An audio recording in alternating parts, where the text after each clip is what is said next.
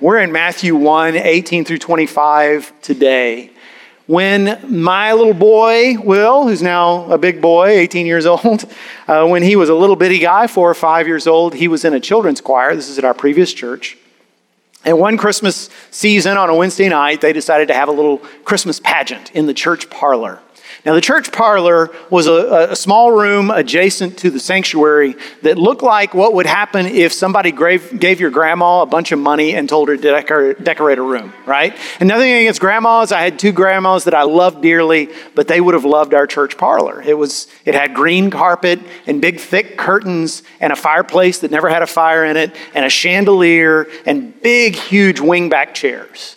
And it was the kind of place that, where, it was a good place for a tea party or a small reception. Well, this was the moment when everybody, all the little kids were dressed up in their biblical getup. And Will, of course, was a shepherd. I have a picture of him somewhere, of him in his little shepherd outfit.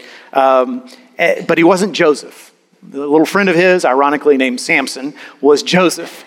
So Joseph was all, dressed in his biblical garb. There was a Mary there. I can't remember what that little girl's name was. But she did all the work. She got all the notice. She was the star of the show, right? Mary swaddled the little baby Jesus, which was a doll, of course. We're not giving a newborn to a 4-year-old.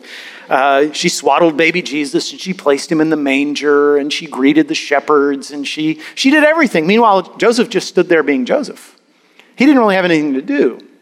And at one point, about halfway through, as the choir leader is reading the narration and everybody's acting this out, Joseph looks around and notices that one of those wingback chairs is like 2 feet away from him. And he thinks, I'm not doing anything. So he sat down, put his feet up, just watched the rest of the show. And I distinctly heard this woman's voice behind me say, "Yep, he's a man, all right." Deeply, deeply offensive, but accurate. But we tend to see Joseph that way, don't we? We tend to see him as sort of part of the furniture of the Christmas story. He's there. Your nativity set wouldn't look complete without him. But what does he really do? Mary does all the work. Shepherds, wise men, they show up. Angels sing. What does Joseph do except just stand there looking befuddled? And yet, when we read the actual story in the scriptures, we see that this man, Joseph, he had a dilemma on his hands. And a dilemma that the way he ended up handling it shows us what a righteous man, a righteous woman, what a righteous person really is. Now, if you're like me and you grew up in church, I was a prenatal Baptist. I was there every Sunday, every Wednesday, even before I was born. And so I grew up, got saved when I was 9. That was a real salvation. I can testify that I really knew Jesus at that point. And the only bad thing about that, because everything about that was good, except for this. When you grow up that way, you have a tendency to start to measure things by saying, I'm good because I go to church. I'm good because I follow the rules. And some of you identify, right? You have a hard time not judging others. You have a hard time not seeing yourself as a little bit morally superior because you are so faithful to go to church. You are so good at following the rules.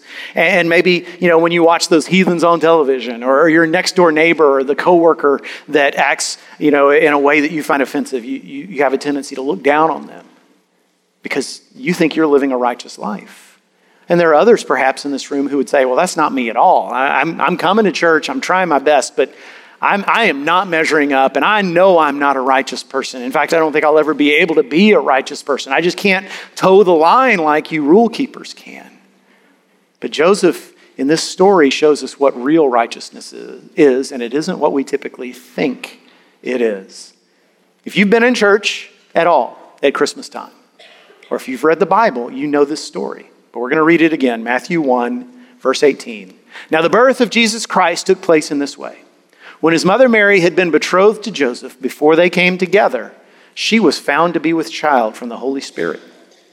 And her husband Joseph, being a just man and unwilling to put her to shame, resolved to divorce her quietly. But as he considered these things, behold, an angel of the Lord appeared to him in a dream, saying, Joseph, son of David, do not fear to take Mary as your wife, for that which is conceived in her is from the Holy Spirit. She will bear a son, and you shall call his name Jesus, for he will save his people from their sins.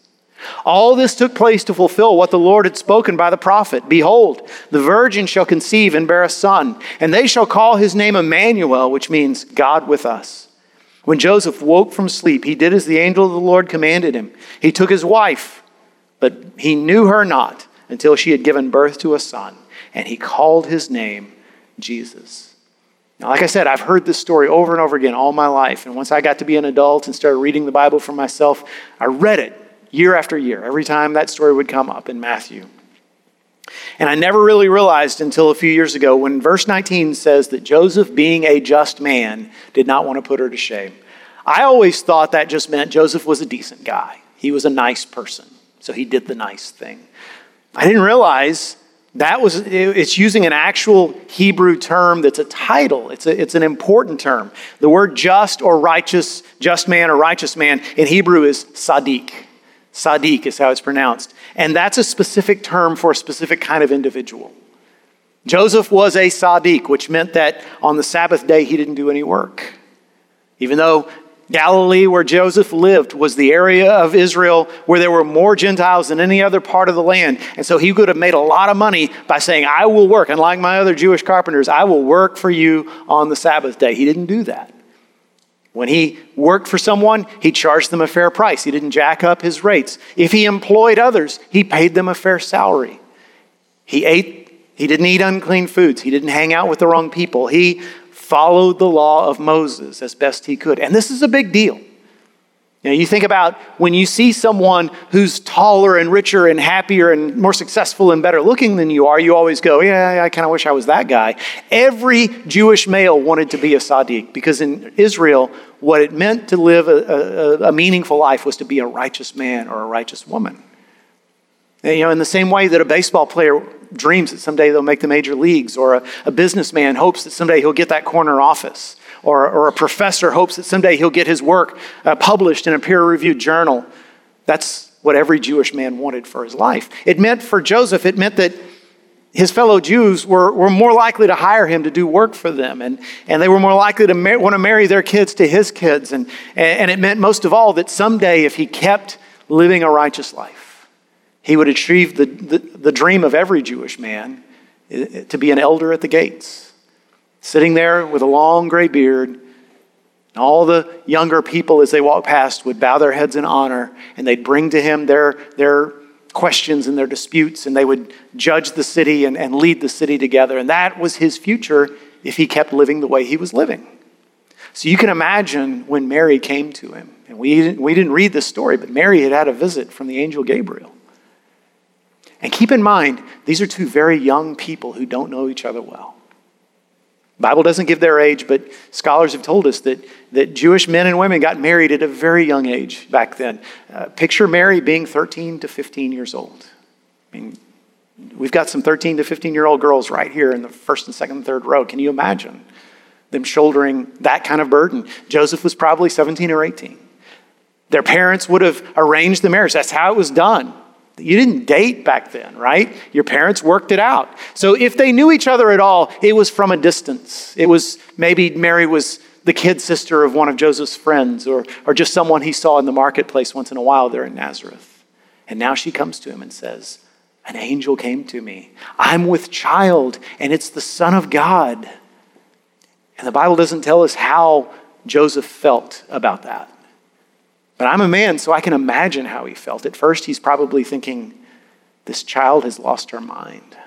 She's clearly gone off the deep end. And then later, he was probably a little bit angry. I picture Joseph, if he was me at least, picking up a good piece of lumber and saying, let's find this guy who defiled my fiancée and let's teach him a lesson. But Joseph didn't end up doing that. It says because he was a just man, he didn't want to put her to open shame. See, most men would have shamed Mary publicly. They would have spread it around the city. This is not a moral woman. She has gotten pregnant while engaged to me, outside of marriage. It would have made him look better. Then people would know, I didn't do this thing. He could even, according to the law, have had her stoned to death for adultery, for fornication. But Joseph didn't do that. So when Matthew calls Joseph a just man, a Sadiq, he's using the term not the way that people back then used it. He's using it the way God uses it. to say being a just man, a righteous person, is more than just following the rules and being in synagogue every Sabbath day. It's showing mercy. It's showing justice. It's showing faithfulness. Joseph decided in his heart, I'm going to break this engagement quietly. Engagement was a big deal in Israel. You couldn't just, say, give me back my ring. You had to actually go through a ceremony. You had to do a legal proceeding. But Joseph decided, all it takes is 2 witnesses. We'll get 2 witnesses. We'll get this done. No one has to know. If she wants to go live with a cousin in another town until the baby's born and then come back and make up a story about getting pregnant there and her husband dying, and everybody loves a widow, right? So she can do that. She can still preserve her name, her reputation. This is what it means to be just. But it brings up a question. You probably never thought about this. Why didn't God tell Joseph at the same time he told Mary? Angel Gabriel shows up to Mary, gives her the good news. Joseph's left twisting in the wind. He's left wondering, wrestling, doubting, trying to figure out what to do. Why did God do that to Joseph? He could have told him at the same time. You're not going to like my answer.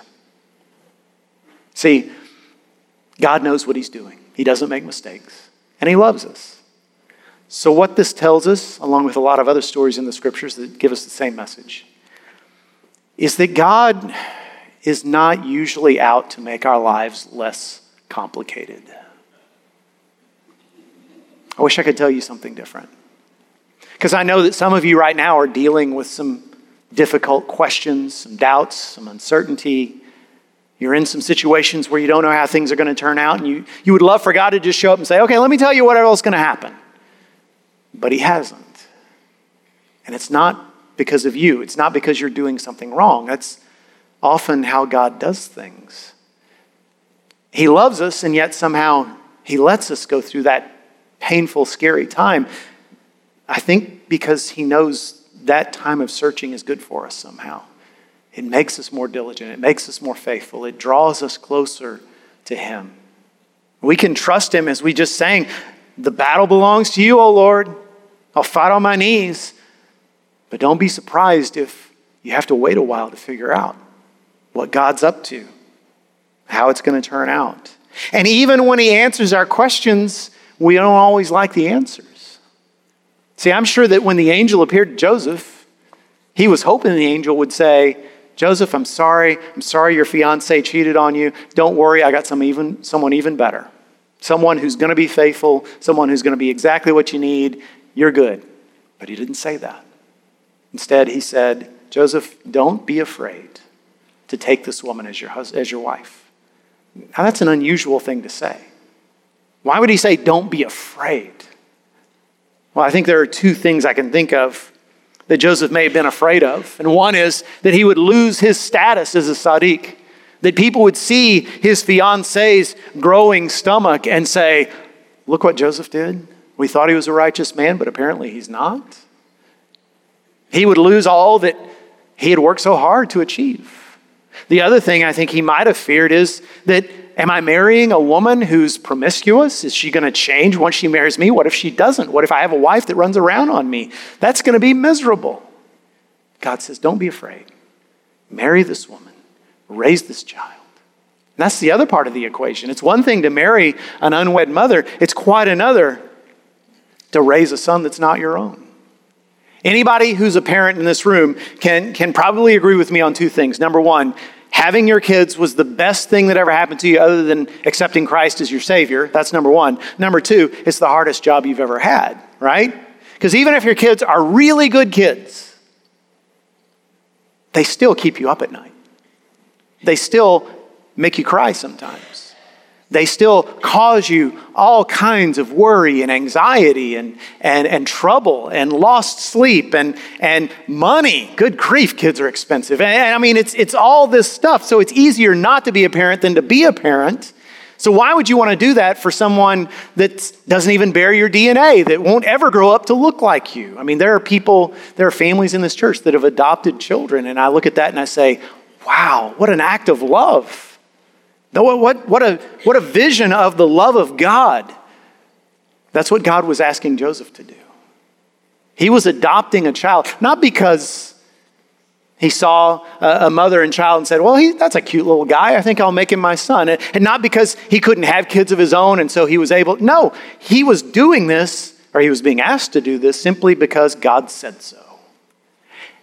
And Joseph knew three things, by the way. He knew that nobody in Nazareth was going to believe this was a virgin birth because it had never happened before and it's never happened since. No one would blame him if he walked away. And number three, God didn't need him. It's not like the salvation of the world was resting on Joseph's shoulders. I mean, if Joseph walked away, God's still going to send his Messiah. The Messiah is still going to save the world. It's not like Joseph was needed. So why did Joseph say yes? Side note, by the way, Joseph didn't even know the half of it. He didn't know that this baby was going to be born in a city so crowded that they'd have to lay him down in a manger full of straw. He didn't know that this child, before he was even 2 years old, would have a contract on his head by the king of the nation, and they'd have to flee to Egypt as refugees. He didn't know that there would be times when this child growing up would just totally baffle him. I mean, both my kids were smarter than me from a very young age, but can you imagine being the father of the Son of God?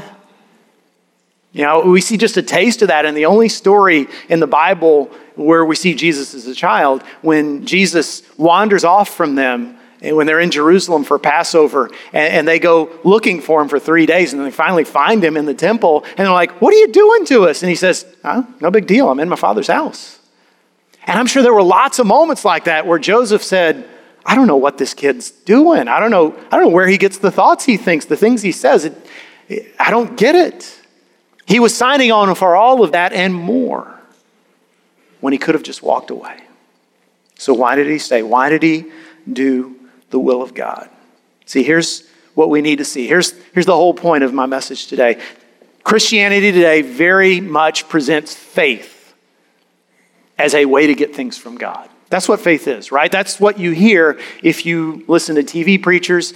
Heck, in a lot of real flesh and blood churches, you hear that faith is how you get things from God. So God has all the good stuff that we want. So what we need to do is just go and figure out what it takes to get that stuff from him. And that's called faith, right? That's what the Bible is, or the way we see the Bible. It's the story of people who went to God when they needed stuff and the way they got God to meet their needs. Until you actually read the Bible, which again, I highly recommend. You actually read the Bible and what do you find? It's not the story of people getting things from God. It's the story of God coming to people and saying, okay, you're here, but I want you to go over there. Okay, you're comfortable doing this, but I want you to go do that. Okay, you like these people, but I want you to go talk to those people. And you might say to me, yeah, but Jeff, what about the miracles? Yeah, there are miracles in the Bible. There's Moses standing in front of the Red Sea and the waters part and the children of Israel cross. There's Daniel being saved in the lion's den, spends the night among lions and doesn't get scratched. There's Jesus rising from the dead on Easter Sunday. But why did those miracles take place? Why did those people even need miracles? The only reason Moses needed the Red Sea to part was because when he was 80 years old and very comfortably tending his father-in-law's sheep in the deserts of Midian, God came to him and said, no, I want you to leave this and go back to Egypt where they know you as a murderer and lead my people to freedom. Yes, it's risky, but that's my will. And he did. Otherwise, he wouldn't have needed the Red Sea parted. Why was Daniel in the lion's den? Because when the kingdom of Persia said, you cannot pray to any god but the king of Persia, Daniel said, oh yeah? Well, I'm going to pray to my king, who is Yahweh. And he even left the doors and the windows open because he wanted everybody to know, my king is Yahweh. And he got thrown in the lion's den. Why did Jesus have to rise from the dead? Because he knew that we needed salvation. And he left his home in heaven and took on human flesh, because a God can't die, took on human flesh and put his life in our place. That's why he needed to be raised. So what is my point? My point is that faith is not getting things from God. It's how God gets us to fulfill his purpose. Sometimes we start to lose faith, start to doubt God. When we say, I don't see any miracles. I don't see any evidence that God's at work in my life. If he's real, he's not doing anything for me. But maybe it's because we never get off the pew. You know, these pews are pretty comfortable. Maybe we should make them rough. Keep you all awake. But more importantly, it would remind you the whole point of the Christian life is not to show up here on Sunday mornings. I'm glad you show up. I want you to. But that's not the point. What happens here is supposed to equip you for what happens out there. And if you want to see God work, you have to go out where God is. And God usually is around the people who are hurting the worst. You have to take a risk. Instead of asking, how do I get God to do what I want? We should be asking, what does God want me to do that I'm not doing? And when's the last time you asked that question? If you want to play it safe, if you want a comfortable, uncomplicated life, you're never going to see God work. And it won't work anyway. Life gets complicated whether you want it to or not. But if you follow God out where he leads, when you take a risk, when you step out in faith, when you do what he says, you put yourself in position to see him do amazing, amazing things. Now, we all know what Joseph did. He risked his reputation. He complicated his own life. He took this young woman who he barely knew and made her his wife. And he raised this little boy, Jesus, as his own. We don't know what kind of father Joseph was. Did you know that Joseph doesn't speak once in the Bible? Not once. Some of you ladies probably think that makes him the perfect man. Just shut up and bring the paycheck home, right? Joseph was probably dead by the time Jesus was an adult. The only time we don't hear anything about him after Jesus is 12 years old. By the time he starts his ministry around the age of 30, there's no mention of Joseph at all. So he probably died during Jesus' teenage years or his young adulthood. But we know three things. There are three clues to what kind of dad Joseph was. Number one, Jesus had a trade. Jesus didn't learn to be a carpenter by going to a trade school. The job of every Jewish man in that time was to teach his son how to earn a living. We know that Jesus, number two, knew the scriptures. That also was every Jewish man's job. They didn't go to synagogue school primarily for that. They went to their dad. And by the way, I'd bet money that Mary knew the scriptures too, because she was a devout woman and she probably listened to her father. But in those days, women were not taught to read, and men were. Joseph had access to the scriptures. He could read them. He could share them with his son.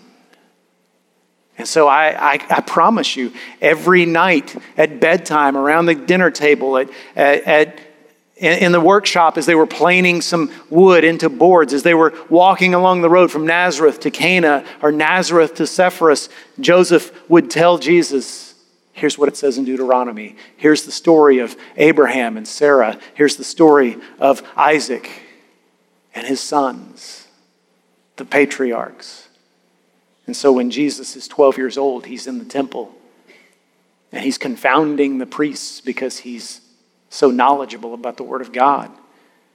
And early in his ministry, when the devil meets him in the wilderness and tries his best to get him to sin, Jesus is able to walk away from every temptation by quoting the Word of God. He learned that from his dad. But there's a third thing. A third reason I believe Joseph was a good father. Matthew 5:20. Jesus, speaking during the Sermon on the Mount, says, unless your righteousness exceeds that of the scribes and Pharisees, you will never enter the kingdom of heaven.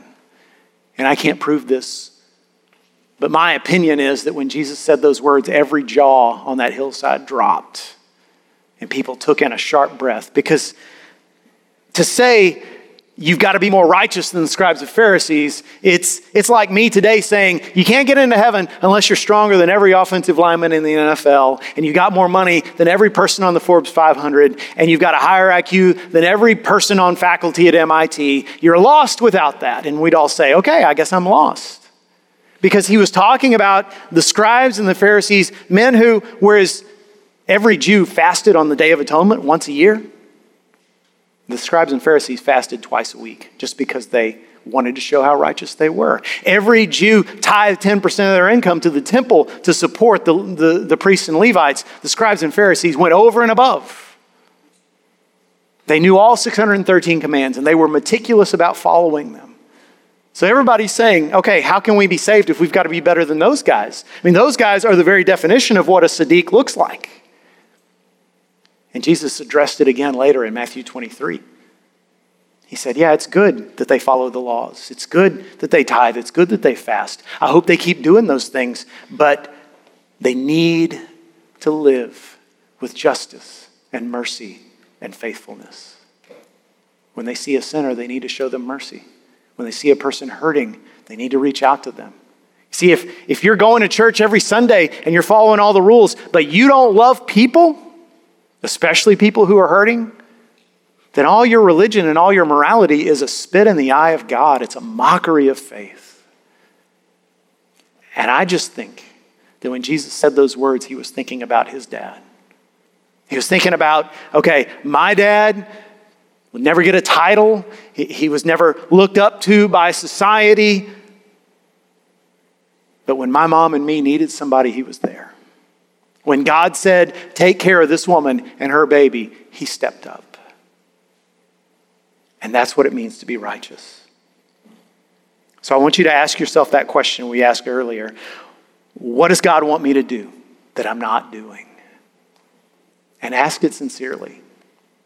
And I don't know, because I'm not the Holy Spirit. There may be somebody who, after they pray a while, will say, what God wants me to do is actually start reading the Word of God for myself, or actually start giving of my tithes and offerings, or actually serve in a ministry, or he needs me to confess this sin and repent of this bad habit, or change this area of my life. That may be, but my own opinion and impression is that for most of us, the answer to that question is not going to be a habit or a sin, but it's going to be a person.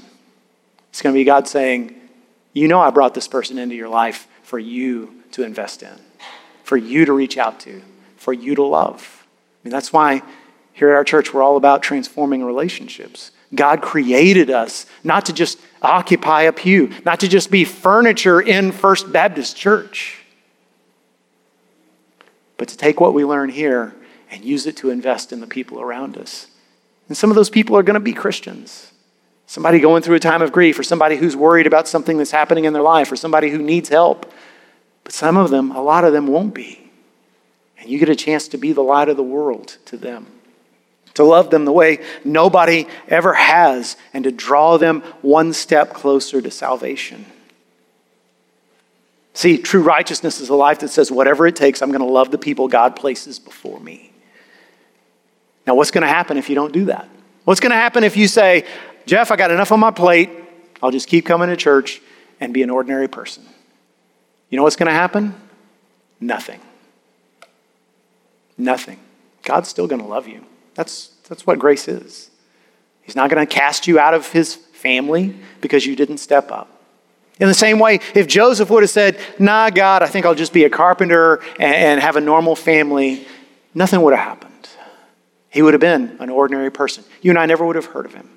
But he never would have experienced the power of God manifest in his life. He wouldn't have been a part of the process of salvation that has changed the world. Remember, Jesus is the ultimate example of what we're talking about. Everyone would have understood if he never would have come into this world. In fact, I like to think about this sometimes. What do you think the angels said to themselves when they first heard about the plan that we call Christmas? Wait, the Son is going to go down there? He's going to become one of them? And he's going to die? Why would he do that? I don't think any angels talk back to God, but I'm sure they were thinking to themselves, this doesn't make sense. And yet he did it. He did it when he didn't have to. He did it. And that's the only reason you and I are saved, because he came into this world and because he died in our place. And if you want to say thank you for that, and you should, that indescribable gift, the best way is to obey him. And to say, the next step you tell me to take, Lord, I'll take it. So would you bow your head, close your eyes? I want to challenge you to do business with God right now. If you don't know what that next step of obedience is, some of us know. Some of us, it's been hanging over us for a while now. We've been avoiding it, procrastinating. But if you don't know what the next step of obedience is for you, ask God to show you.